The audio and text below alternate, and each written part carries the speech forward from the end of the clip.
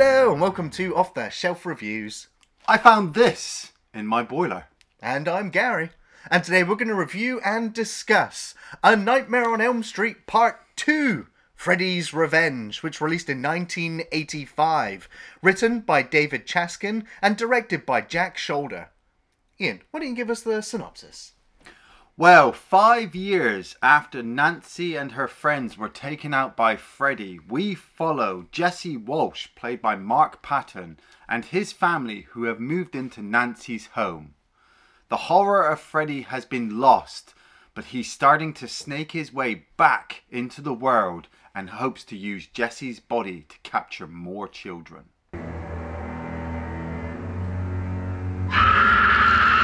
So we all know the story that New Line Cinema was the house that Freddy built. Yes. And after the huge success that was A Nightmare on Elm Street, Robert Shaye was adamant that we were going to be making A Nightmare on Elm Street Part 2. Needed that money to keep the studio. Now it's got some money, it can spend some, but it needs that solid foundation. Yeah. And Wes Craven was, he was adamant that it was going to be a happy ending to Nightmare on Elm Street 1. No Freddy all of a sudden coming back for one last scare, which was Robert Shaye's idea. Yeah. They made it happen. Not necessarily he thought to make sequels, which of course he did want. Yeah. But Wes Craven was also like, I don't see this being a franchise. I don't see this being a series of movies, so I'm out. And Robert Shaye was like, well, I want this next film to be released within the year of the first one coming out to capitalize on it. And so Nightmare on Elm Street 2 was a huge, huge rush. There are certain people that were involved in the first film coming back to work on the second one, but they quit. Yeah. There was one of the set designers, I believe, was just like, look, things are being so rushed. The budget's not there. People don't know what they're doing. I'm leaving. Yeah. They didn't ask Heather Langenkamp to come back to play Nancy. They were like, no, we're going to do a whole new story, whole new idea. Yeah. So we don't need her. We don't need Robert Englund. We're going to hire this stunt man. Just put him in the makeup. Like, it doesn't matter. And just a couple of weeks into production, they were like, wait a minute, this Freddy Krueger thing's not working out. Yeah. I think we best get Robert Englund back on the phone. And apparently it was Robert Englund's agent that was just like, look, Robert Englund defined that character. He made it his own. Yeah. If you want him, you're gonna have to pay for him. Yeah, pay for him. But that was just a couple of the things that mired this film's production to begin with.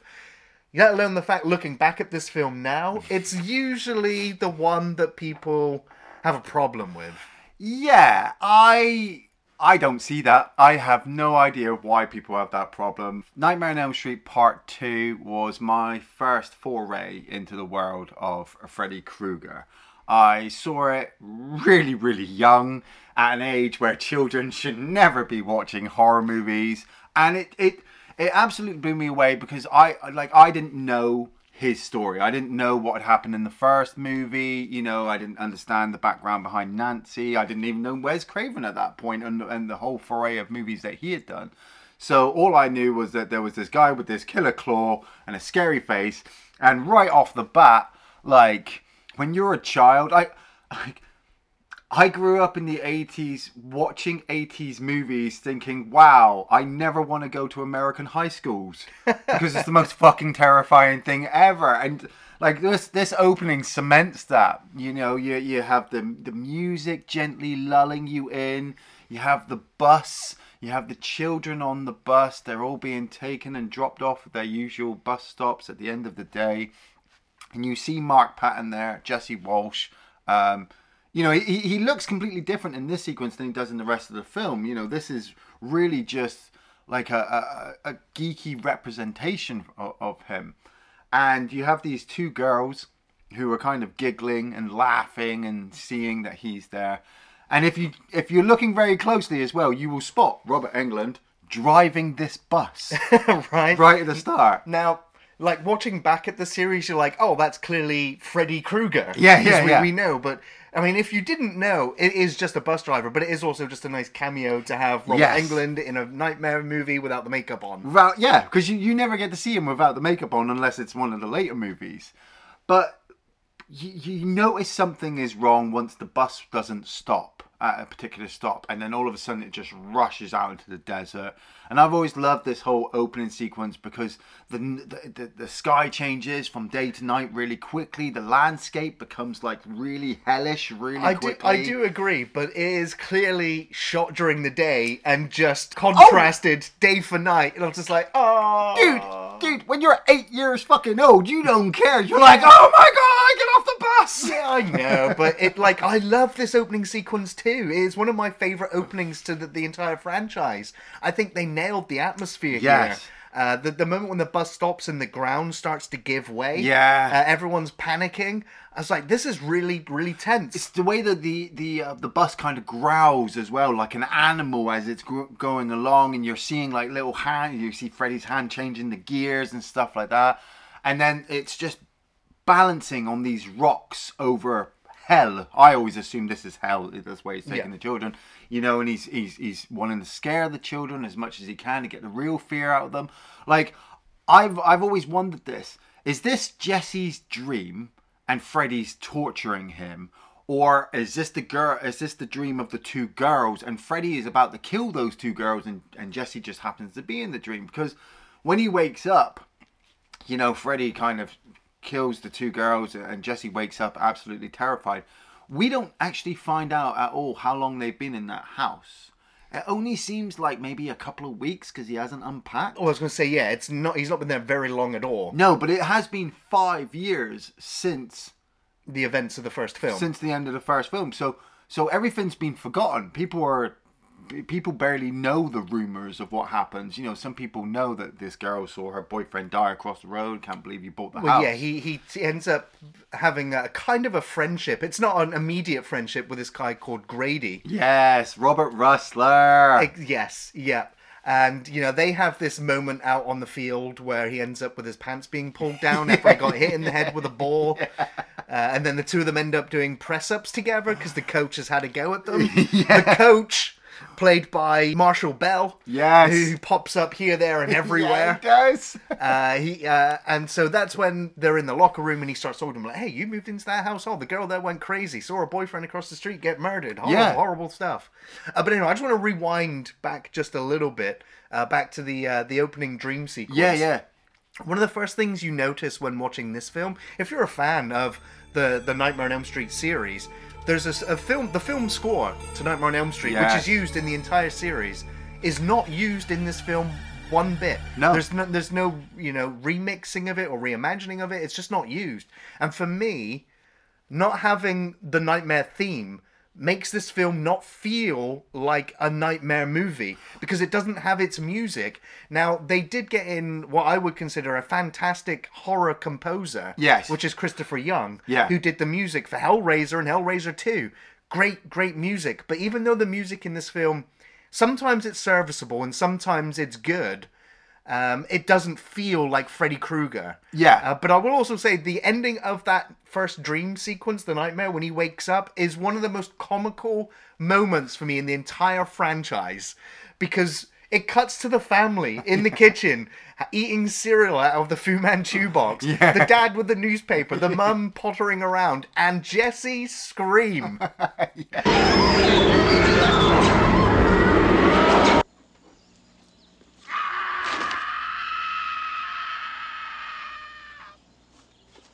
Mommy, why can't Jesse wake up like everybody else? It is so comical. Like, the film for me sets you up like having this horrible nightmare sequence right into comedy. I was like, I don't know if it was intentional, but that is the way it plays. See, I don't think it was intentional, but as we said, with a rush production, people not really doing or knowing what the hell that they're doing, you're literally just throwing these moments together and hoping that something will stick.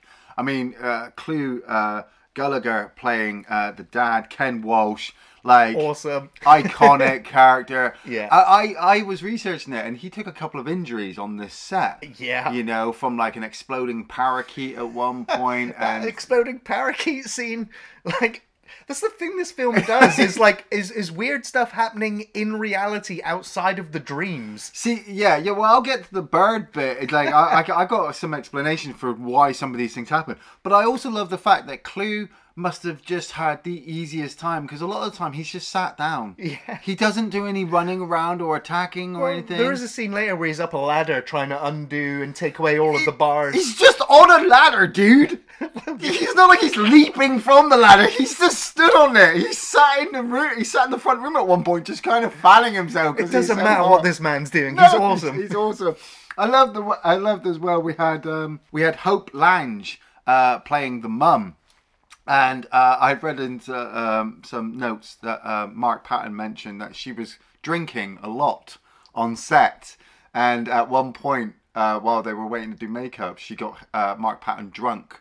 And when the costume designer came in, she reported them both because they were obviously too intoxicated to do anything. I was like, oh my God, you got this really... Like, I look at... While I was watching the movie for this review, I'm looking at the mum, I'm like, is she drunk? Yeah. But yeah, it does set up the fact that Jesse is your main guy. He is the male scream queen throughout this whole movie. And I've got to give him a hand. Like... I know a lot of people don't think that this movie does very well, but I think he really makes it stand out as the only male lead in a Nightmare on Elm Street movie. Every other movie after this and before just has the female lead. That is the formula. Now, the thing is, Mike Patton has also said of the role that it's definitely a female part and that Lisa is the male part, but he embraced that. He was like, it's totally fine. Yeah, well, there are, obviously, there's, you know, fans of the film that years later would talk about the homoerotic tones, you know, and there's kind of the hidden messages, I suppose, that people think or supposedly are there that I sometimes don't see. But then Mark Patton years later would come out as gay, so I don't know if it's actually him acting as that character and letting some of these hints through that people are then picking up that weren't there intentionally, but they just happened. There was a lot of stuff that was there intentionally. Now, yeah, Mike Patton is an openly gay actor, and he said he played Jesse like a closeted gay man, which Freddy is able to feed upon and toy with him. And so... Yeah. So having the gay actor playing this part like a closeted gay man is very interesting. It's a very interesting take because no horror movies would really explore this. Well, that's I just want to also bring up that the set designer was also a gay person. Right. And so there's lots of little things hidden in the environment. Oh, right. Like, there's a board game called Probe. Right? I mean, the sign on his door says no chicks allowed. You know? There's the scene where he has his pants pulled down. There is this scene. Now, the actor has also said that this scene played in gay bars and nightclubs for years and years to come, and that is him dancing in his room.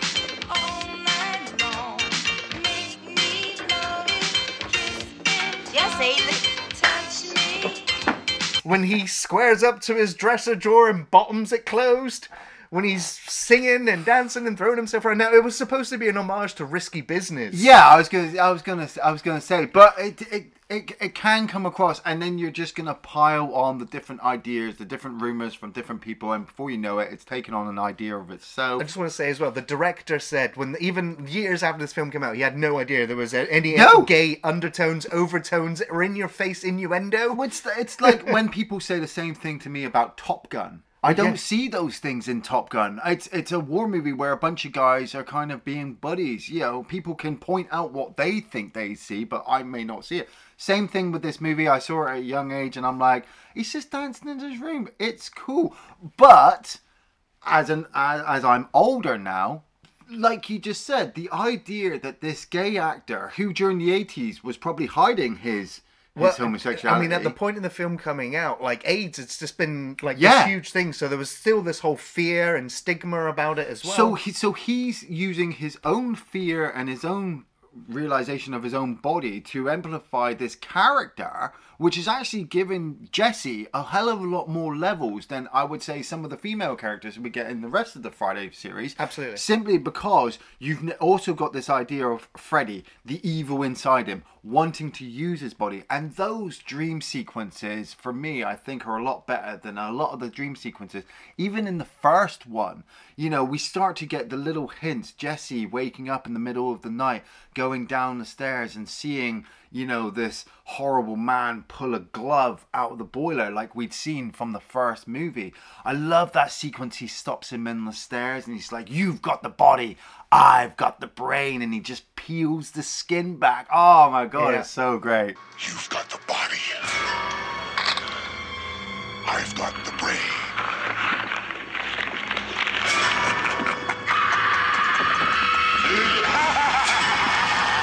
Now, this is like the theme of the film where Freddy wants Jesse to kill for him. Yes. But again, looking back at this film now, we've seen Jason being manipulated by Freddy to kill for him. Yes. Anybody to kill for him to make people remember who Freddy Krueger is, that gets his energy back. Yeah. But that's not quite the case in this part, whereas Freddy literally wants to inhabit and take over Jesse's body. Yes. As the film goes on. So there is that kind of body horror element. There is some great horror atmosphere moments, but there is also quite a lot of, meandering, Jesse wandering around the house in the middle of the night, thunder and lightning, and there's lots of shots of just slowly walking around everywhere with very little payoff. Yeah, well, I mean, we've got to build the tension. That's what Yes, I yeah. find. We can't just keep having Freddy jumping out every 5 seconds because it loses its touch. We've got to really build it up. When you balance it with Kim Myers, played by Lisa Weber, now I get the fact that she really, I mean, in hindsight, if we could change it, she really should be the main character.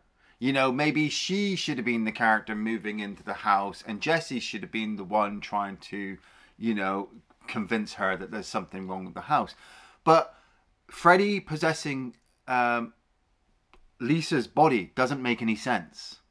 It's something that will never come up again in another film, and it never happened in the first one. So it works for me. It works for him to possess Jesse's body.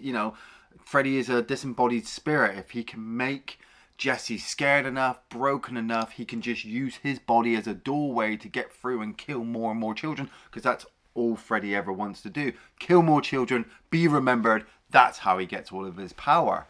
And you're just constantly getting the little hints coming through. So like when Jesse's tidying his bedroom, and they find Nancy's diary, which she never wrote in at all in the first one. Well, it's funny because all the pages in this diary appear blank anyway. Exactly. Yeah, exactly. So I'm like, is it dream words they're reading? I don't know. And Lisa decides that yes, she's going to use this now to research into what's going on, because from what I understand, like, these things only ever happened on Elm Street. Springwood's like a really big place, like huge. Like fucking Lisa lives in the rich part. Well, I mean, yeah, she does. with a fabulous pool party and everything. Lovely father figure. Anyway, when they were making this film, they honestly thought that the house was more iconic than Freddy Krueger to begin with. They were like, it has to be in this house. It's got to be this house. And Freddy was just like, yeah, Freddy will be there, but it's going to be this house. Yeah. That's why there's loads of shots of this house in the middle of the night and the music going dun dun dun Right. as we come in on this house. It's like, Yeah. oh, it's the house. It's something horrible's happening in there. Amityville, yeah. Yeah. I mean, I get from that, because the glove had always been left in the boiler, that really is the last remnants of his evil. Yeah. If he can get somebody to get that, then they can start remembering him, and as soon as they get a tiny little hint of him, he'll start to come back. And he starts to, like I said, we're getting these hints of, like, we see Jesse turn up in his sister's bedroom, and he's got the glove, and he thinks he's going to kill her. And There was a couple of moments in this film that reminded me of The Evil Dead. Right, Now, yeah. we know in Evil Dead 1 there was the Hills Have Eyes poster, Yes. and the Nightmare on Elm Street, they're watching Evil Dead 1. Yeah. In this one, when the camera's in the basement, Yeah. and it's like, as it's going up the stairs all the way up right into the girl's bedroom. Well, granted, we get the silhouette of Freddy or Jesse. But yeah, but then it's the moment when Jesse has the other nightmare, Right, and he ends up wandering into a gay bar. yeah. Dressed in leather and spiky collars. I don't understand what the problem is. Marshall Bell was just doing his safeguarding job as a teacher and stopping an underage person having a drink in a bar.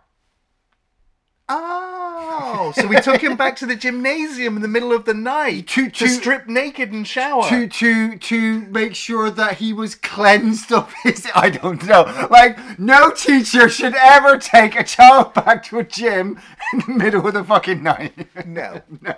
I do want to point out a cameo here, though. It was Robert Shea is the bartender. That's the dude that owns this entire franchise, near enough, or did. Yeah. He ends up taking Jesse back to the gym, makes him run a lap, Yeah. then sends him to the shower before he ends up being attacked by lots of balls. He gets so much balls to the face action. He ends up being tied up by skip ropes, dragged into the shower room with Jesse. Man, I've always thought Marshall Bell is such an amazing actor. He is. Like, so many... From Total Recall, Recall, Starship Troopers, fucking, you know, just... He's so good as just the background character. And, like I said, when I watched this at a young age... This whole sequence of all the stuff attacking him, I kind of see as kind of... So Jesse is kind of half asleep. You know, Freddy's in his body, Jesse's half asleep, and so Freddy is influencing the world, and he wants to kill. So the closest person is the coach. So he beats him up with all this stuff, kind of poltergeist style. You know, and then he drags him through there, and Marshall Bell's just screaming, no, leave me alone. And then we see the shower heads all pop off in the showers, and then steam fills the room, and we see Freddy step out of the steam. Now, ladies and gentlemen, from what I understand, that's not Robert Englund.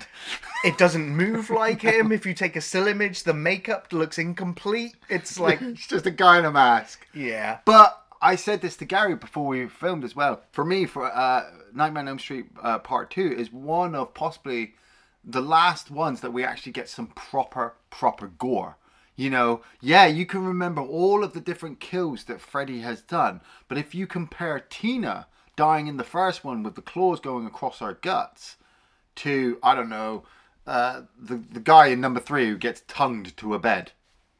Like, there's really no comparison when it comes to the level of gore. And it's the same with this one. We see Marshall Bell get pulled up, gets his clothes completely ripped off, and then you just see the claws just strike down his back, and blood just kind of pull out. And you know that not only did that fucking hurt, but he's fucking dead. You know, no laugh, no funny one quote, you know, no one-liners, just simple slash dead. And Jesse stood there, and he looks at his claw, and he just lets out that horrible scream. Oh, well, I'm having that nightmare. Best go to school today. Oh, look, there's one ambulance, one police car. Oh, Coach Schrader's dead. And didn't even get the sheriff back. Like. Well, I'm guessing he left town with Nancy after the mother was killed. Well, this is it. Like, because they do explain that the mum did die in the living room of the house. Yeah. So we're guessing, she got pulled through the window and killed. I mean, Nancy's story and her father's story will be expanded more in number 3, but at this point, we didn't know. They just retconned it. Oh yeah, they left. Yeah, they just went. But yeah, so Grady starts to explain to Jesse about what happened. And then Lisa, who's still been investigating the diary, comes under the information of Fred Krueger, and so she takes Jesse out to the abandoned steel mill, and they have this kind of little, not really like a flashback thing. It's more like to see if Jesse's got any spiritual connection to anything here. You know, if there's anything that stands out to him. They see what a fridge. They get jump scared by a rat. Yeah, by a rat. And it's all building up to Lisa's big party as well. She's going to throw this huge shindig at her. She really wants Jesse to come because she really does fancy him. She wants to build up on this relationship.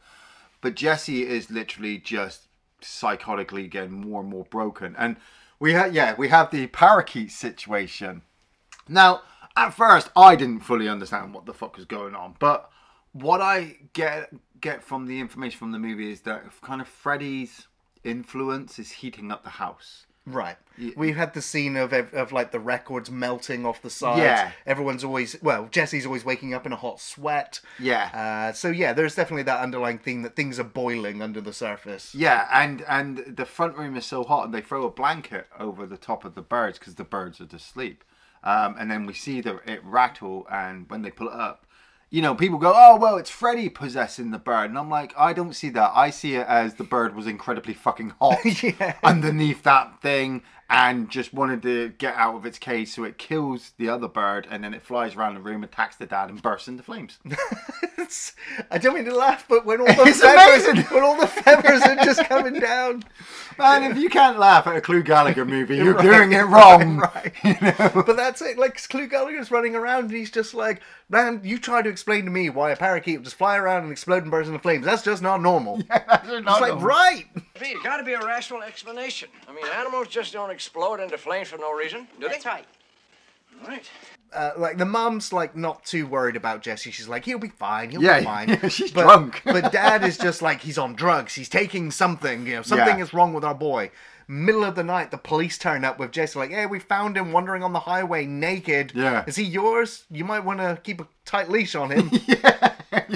Mum's like, oh, just go to bed, dear. You'll be fine. Yeah, you're good. But yeah, it's all building to this big party moment. Jesse, we see in the background, you know, he's dealing with what's going on in his life. Nobody's believing him Yeah. that everything is going wrong in his life. He ends up sneaking off. Lisa follows him. And they kind of about to have a romantic moment when Freddy makes his presence known again. I love that tongue situation. Yeah. And so, of course, he ends up rejecting his girlfriend and going, no, I can't do this. It's not right. And runs off to his boyfriend. Yeah, I mean, yeah, he decides that there's something inside him, so he can't be with the girl, so he's gonna go. But he goes to Grady's house. Now, I don't see the gayness. He goes to Grady's house because Grady is his only friend. Jesse hasn't built up any other friendly relationships throughout the entire movie. We don't know how long he's been going at this school. Only assume a couple of weeks. So Grady is probably the closest as a friend he can. I mean, I love Robert Russler. I loved him in fucking Vamp as AJ. He doesn't come across as gay to me. He comes across as like the straightest guy ever. Even when he is just blowing off some of the girls. There's that cafeteria sequence where he's just like, no, I'm not going to the party. I'm grounded. It's like, man, he's really just annoyed. But he sat there, he's got his little, like his silk sheets. I thought this was what all 80s bedrooms were supposed to be like. The colours, the waterbed and stuff like that. But this whole sequence I absolutely love. Jesse says to Grady, look, I just need to get some sleep. Can you stay awake for me? And this is something that would later come up in other movies. And I think this is probably the first time, or maybe they did it in the first movie as well. It just didn't work out as well. But Jesse falls asleep. And the moment that Grady falls asleep, I think that's where Freddy's now used Grady's nightmare to come into the world to possess Jesse's body. Because now we see Freddy utilizing Jesse's body. And I think it's a great change. Oh, absolutely. They brought in Kevin Yeager this time around to do the makeup effects on Freddy's face. There was a few actual changes to Freddy this time around. I think his eyes changed. They've changed his eyes. They gave him these lenses, which gave him a more demonic look. They also changed his sweater to have the stripes all the way down the sleeves now as well. Right, But of course, the hat and glove remained the same. Yeah. But Kevin Yeager decided, like, they didn't keep any blueprints or schematics for how they did Freddy in the first film. No. They thought it was one and done.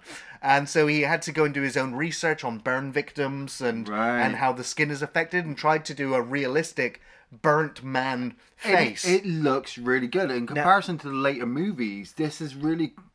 I know. A lot of people really like Freddy 2's makeup. I personally don't. For me, it's the weakest. Really? I prefer when we can see more defined features where the skin's tighter on his face, because the skin in this one just feels really puffy, especially around the lips. Yeah. And now, I mean, it's still effective. It's still quite disgusting and frightening. Yeah. But it's not my preferred look of Freddy, even though this one's the most disfigured and horrific. Yeah. But yeah, Kevin Yeager did some great special effects as well with the other special effects team to pull this transition effect off where, you know, I will say the eyeball at the back of the throat. Yeah. You can see the cutout line. It's not quite right, but it's effective in what it's trying to do. It's 85. You know, they're trying to work it. Yeah, but the whole, you know, stomach protrusions, Yes. the blade cutting open, and Freddy's coming out of him was really well effective. I mean, we see Mark Patton's like upper torso contorting. We know it's a dummy. But it was still pretty lifelike, especially for 85. I love the fact as well that the blades come through his hand. Yes, they extend through his fingers. Through his fingers instead of becoming a glove. And then that's what you'll see if you look carefully. Freddy's not actually wearing a glove. He's just got blades coming out of his fingers. And he comes up across Grady. Grady just cannot get out of his room. His mum and dad are on the other side. And it's almost up there along with Johnny Depp's death. You know, that the parents are right there and cannot do anything to save their child. And they just have to watch. And Freddy picks up Grady, slams his claws into his gut and then pulls them down the door. That's a gory death.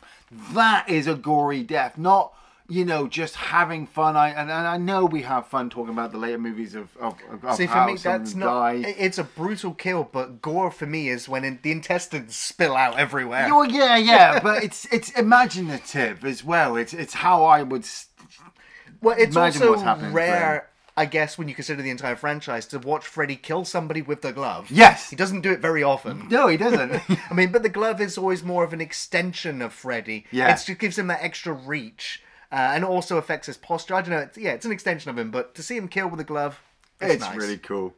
And now somehow, this takes Jesse then back to Lisa. Yeah. And he's explaining to her again, like, I've killed Trader. I killed Grady. She's like, no, you didn't. Yeah, he's covered in blood. What do I have to do to convince you that it's Freddy Krueger? And she's like, oh. But she also knows as well that she knows that, the idea that the fear that Jesse is feeling towards Freddy is what's fueling Freddy, and the more Freddy is, the more Freddy's able to come into the real world. And so once again, Freddy starts to use Jesse's body and comes to the party. He has this little moment with Lisa, but I do like Jesse fighting back, telling Lisa that he loves her, that he's not strong enough to stop Freddy like that. But it does knock Freddy's confidence enough that Jesse is still influencing. And so even though Freddy's got the chance to kill Lisa the moment he has, he doesn't. He kind of just turns away and then he does that little jump through the window and just disappears. But then he catapults up out of the ground to this pool party. Now, you're either going to love this scene or you're going to hate this scene. I love it. I'm happily in the middle, actually. Right, so because there's three options. There is actually three options, yeah. I mean, yeah. But, for all intents and purposes, the horror of the moment is immediately stripped away. Like, Freddy Krueger out of the dream and in a pool party surrounded by kids doesn't have the same effect as Pinhead in the nightclub locking everybody in. The kids are all running around screaming, but Freddy's kind of he's fumbling around with deck chairs. Whoa, he's having fun. He's feeding off all of their fear. Fucking Pinhead doesn't have to feed off fear. He just literally just stands there. I think maybe it could have worked, but I just the way that it's filmed, the way that it's presented, it also breaks the rules. I mean, Wes Craven even said, when that moment in the film he got annoyed with. He was Why? Because it's broken the rules. What rule? Freddy Krueger in the dream. Freddy Krueger not in reality. So that was the big thing, and that is what divided everybody with this film. Was the extended Freddy possessing somebody out in the open. Wait, so Wes Craven, who brought Freddy into the real world in the first movie, doesn't like Freddy coming into the real world in the second movie? Yeah. But it's because it's for what we're getting. Was it worth it? Yeah, well, no, it's not. But at least we got something. Like you said, the film was already marred with fucking problems right from the start. They already were having massive budget issues and people not wanting to move it. We're lucky we even got a Nightmare on Elm Street 2. But for what we got, I mean, I see the silver lining in it. Freddy uses this to scare the teens. Yeah, he stabs another guy in the gut. People start boiling in the fucking swimming pool because he heats up the water. You get that. I think it's iconic. You get that iconic shot of him stood in front of the fire, telling them all that they're all his children now, and it's only stopped because Lisa distracts Freddy because she still believes Jesse's inside there, which I still think is a really cool idea because it's the love idea that Lisa is trying to save her boyfriend. And then the father comes running along with a fucking shotgun, and just starts blasting up the goddamn place. And so Freddy just turns and just kind of gently walks off. Now, yes, I get the idea of why the fuck would Freddy just gently walk off. Jason wouldn't walk off. Jason would kill every single person there and just walk off. But Jason's not possessed. Jason's not got the spirit of a teenage boy inside him fighting him. We don't really see what's going on inside Jesse. Like, is he fighting like a spiritual version of Freddy inside him to try and keep control of his body? Is it like the dream sequences from Freddy vs. Jason? I don't know. But Freddy walks off. But Lisa knows where he's gone. She knows he's gone to the steel mill, and so she races off after there. The Rottweilers with the children's faces, I think, is a bit much for the movie. A bit much. I think it's a bit much. Perhaps one of the worst horror effects I've ever seen.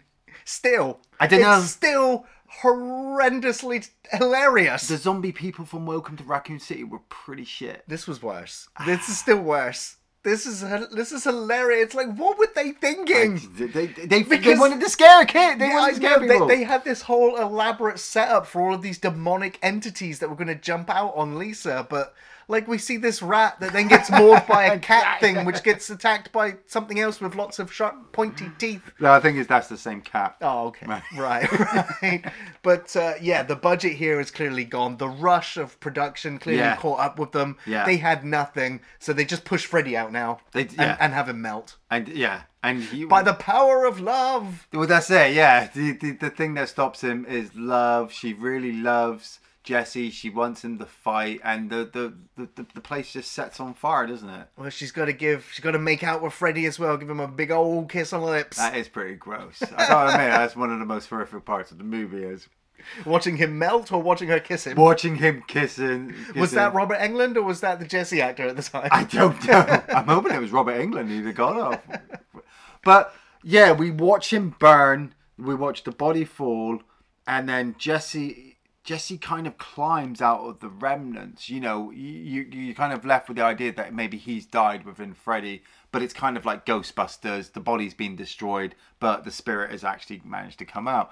And the first time I watched this, I got to the ending, and I was quite happy that Freddy had been defeated, but I was even more ecstatic with the way the film ended, knowing that the series was going to continue. Yeah, we get that idyllic, sunny American family having breakfast. Yeah. Jesse off to school, meets up with his girlfriend on the bus, and off they go. Everybody's alive. He's definitely got some, he's definitely haunted by his experience because the bus driver, you're going too fast, slow down. And it does, it picks up some more people onto the bus. You're like, it's just a fake out. Or is it? Yeah.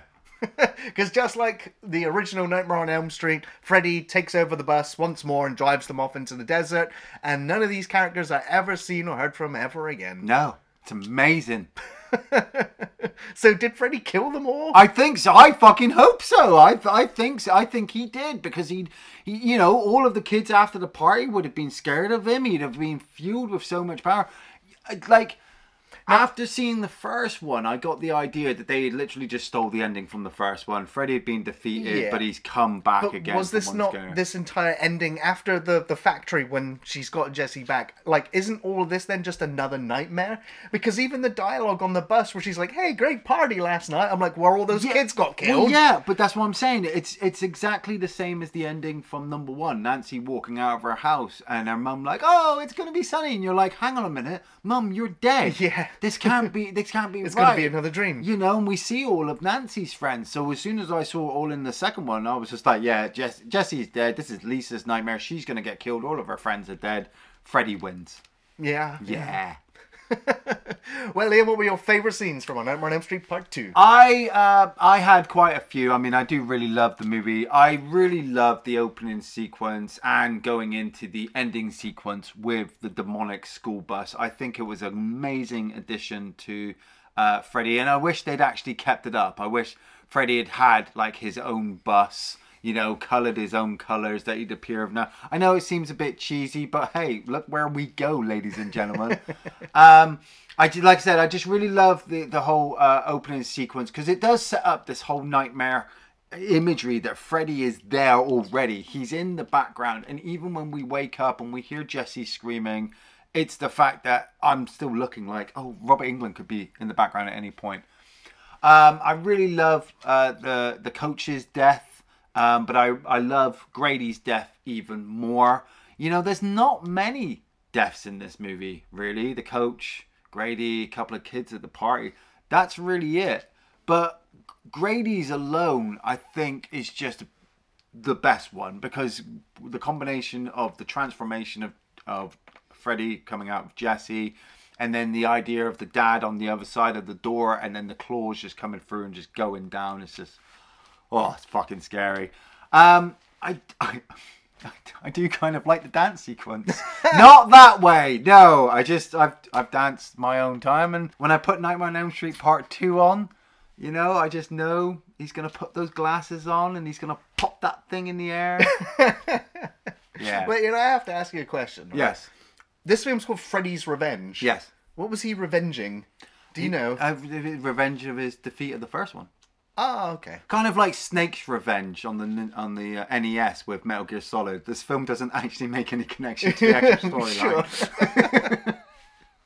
Yeah, I got quite a few favourite scenes from the film as well. The school bus scene right at the start, I think it really sets the tone and the atmosphere for the rest of the film. And also, I like the dream sequences in the entire franchise. Yes. And this film is, I would say, much lighter on the actual nightmares portion of the film. So these moments, which are surreal and over the top, I really liked. The same as him walking through the house and walking into his sister's room and seeing her skipping before he turns and walks. But he just nopes right out of there. Nope. I really liked the sequence before Brady gets killed. Freddy basically cutting his way out of Jesse. Yeah. I thought that was very, very memorable. Even at the time, first watching this film, even today, I think the effect holds up pretty damn well. I also just love some of the comedy moments in the film, like the parakeet exploding and the feathers coming down. After the bus dream sequence at the beginning, the family just reacting to Jesse screaming upstairs, like they know this is a regular occurrence, but the reaction and the timing and the edit is really, really funny. Yeah. There's also a sequence later in the film as well, which I just thought was really quite funny, where, again, family breakfast, Jesse comes down over to the counter, and Mum turns around and goes, "Oh, you're looking better today." And he just turns and looks at his mum like, fucking what? She's drunk. Right? She's drunk. Yeah, just some great little funny moments in there. But Mark Patton as well, his performance was really, really good. Well, Ian, do you recommend Nightmare on Elm Street Part 2? Oh, hell yeah, I do. I personally think this is one of the top ones out in the series. And I know that kind of might be a bit blasphemous for people who worship the whole entire series. But you have to understand, this was the first one I ever watched. And I'm a sucker for fucking sequels. I just think they take the original idea and they elevate it far more to try and get a franchise rolling. Yeah, I know when we get into number 3, that's where we get some of the real iconic Freddy stuff, the stuff that we really remember. But we would never have had a number 3 if we hadn't had the success/failure of number 2. I mean, it was a 3 million budget, but they made like 30 million back. It made more than the first one. So fuck y'all for telling me that it's unsuccessful, because people rushed to see it. They might not have liked it. They may not have liked the undertones. It might have been successful, but the critical reception was mixed as well. Yes, but these are the same people that told me The Thing was a bad movie. So I don't listen to that. I go and watch the movie. I see what's in it. I see some of the iconic stuff. And I go, yeah, give me more. I do recommend A Nightmare on Elm Street Part 2. Though I have considered this the worst entry in the series. By breaking the rules, Part 1, by being substandard in the horror. It was goofy and campy, and it feels inferior to Part 1. But over the years, I've softened up on Part 2 and really enjoyed the effort to try something new and really I really enjoyed the performance of Mark Patton. He is fascinating to watch, really makes you care for the character, his vulnerability and complexity, and he really earned the title of first male Scream Queen. Yes. Great, memorable performance. Of course, Robert Englund also cemented that Freddy is not an extra in a horror mask. That personality really shines through, and his ownership of the role really bleeds through. Freddy is still totally frightening, but the fun Fred is having just dialed up yet again, just stopping before becoming really comical, which the series would follow. Yes. The film has some great atmosphere, freaky dream scenes, and of course the homoerotic subtext that hits the surface in mostly the right spot. The music was pretty good, but missing the theme of the original and the sequels, making this film feel like an outsider to the franchise, lacking that haunting melody. Kevin Yeager did a great job along with the effects team, and there are some great practical effects along with some cheap and rushed puppet animals, but it still works. The film, I believe, is slightly underrated, even by myself. It's the one I skip the most in reruns of the franchise, but still worth a watch. For the man of your dreams is back. Thanks for watching Off the Shelf Reviews.